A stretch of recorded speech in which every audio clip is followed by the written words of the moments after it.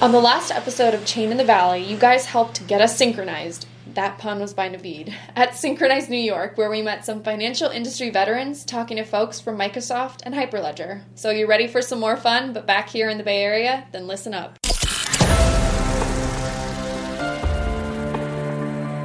You are listening to Peer Nova's Chain in the Valley, where we discuss all things blockchain and DLT over our morning coffee. Here are your hosts, Sonia and Naveed. Hi everyone, I'm Naveed and I'm here with my co-host, Sonia. Hello everybody. You are listening to episode 7 of Chain in the Valley. Who knew we would make it out this far, right? Amen. We say that every episode, by the way, don't we? Yeah, so I hope you've had a chance to listen to our last episode. It was actually a fairly long episode. We recorded at Synchronized event in New York.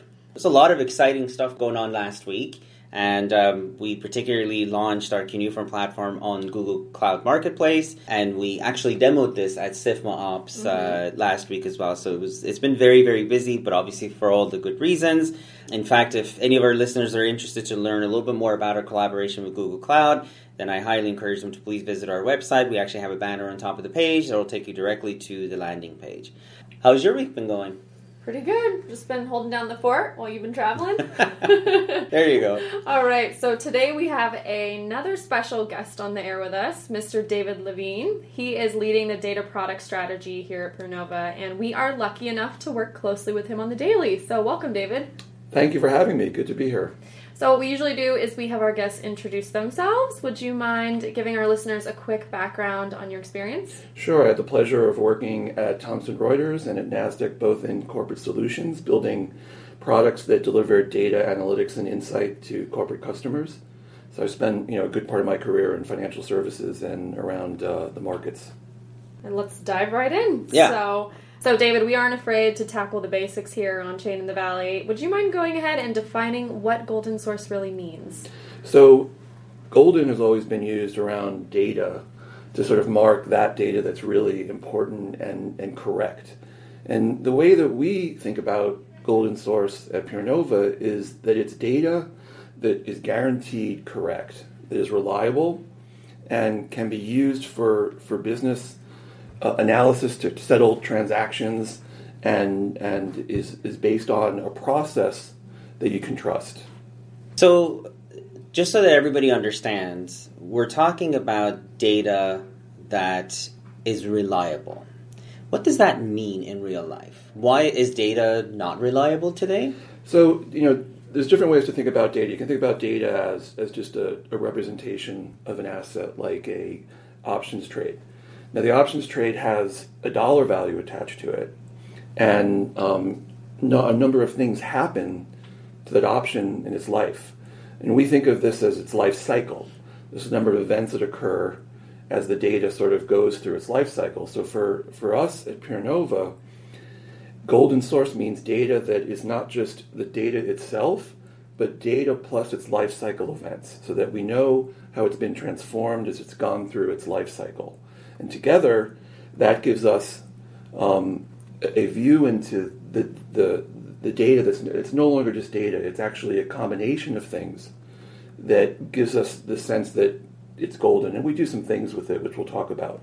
So we're talking about something we call event lineage, which is, right, in essence, data plus context around that data. That's right. Now, golden source is what in relations to that? Is it this summation of all that information in one place?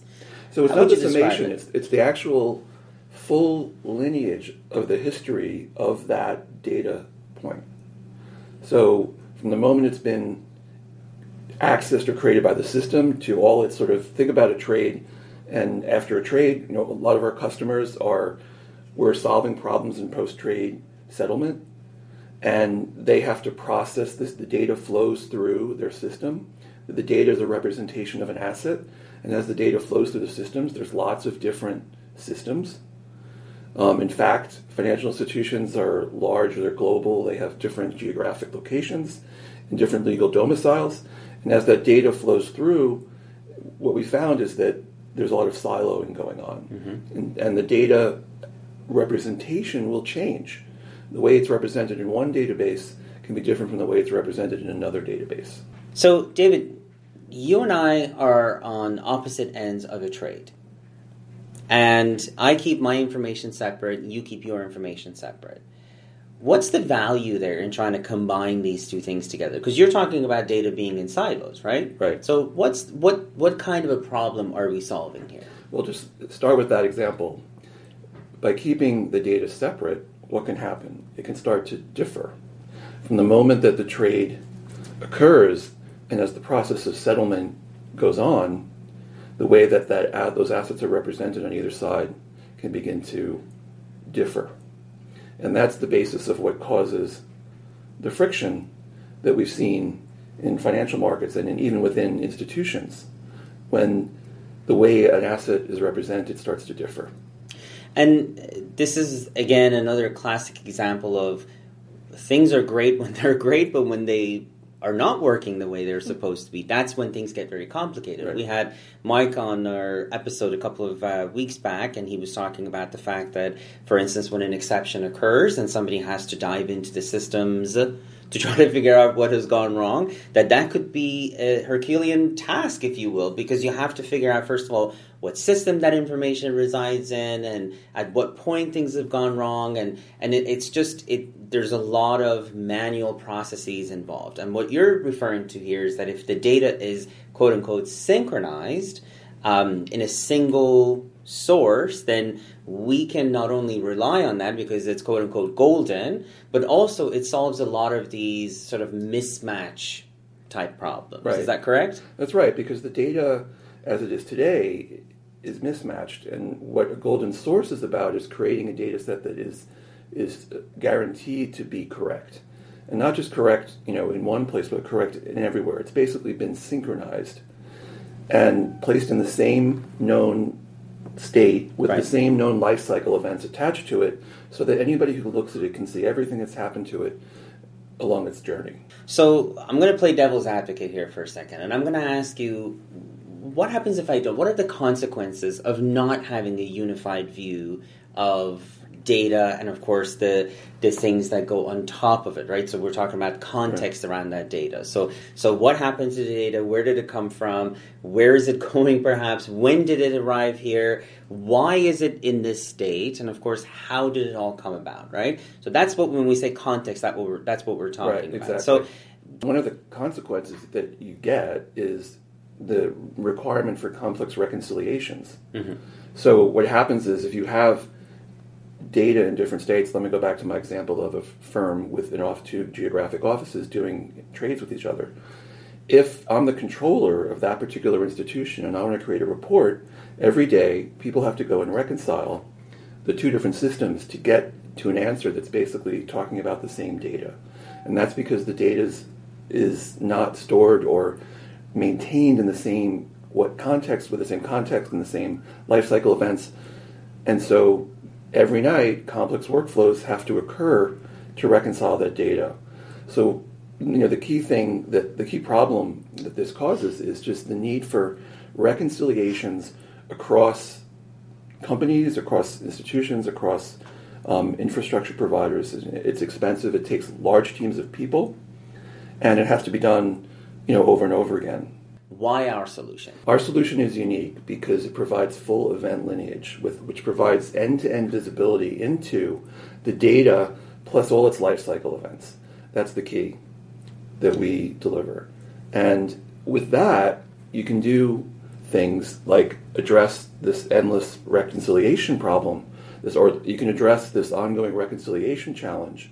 If you're delivering a single source of truth to both sides of a trade, the need for reconciliation goes away.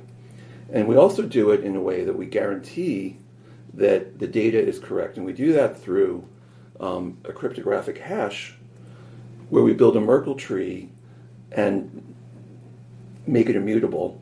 And that delivers the consensus that all parties agree that the data is correct in a known state, and that any changes that have occurred to it are visible to all parties. So on top of the fact that this is in real time, it's also immutable. Right. Which provides the guarantee. That's right. That the context that we're delivering is correct. It's correct. And that's very powerful, right? It's sort of the idea of the zero knowledge proof. So do you think that this is an approach that could be used to build other products on top of? Absolutely.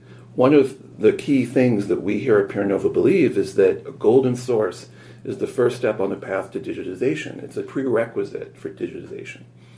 Because once you have a golden source that's based on immutable data, that's guaranteed, that has context, especially the event lineage, that gives you the full end-to-end visibility into the life cycle of the data, it's no longer just data. It's data plus its life cycle together that makes it golden.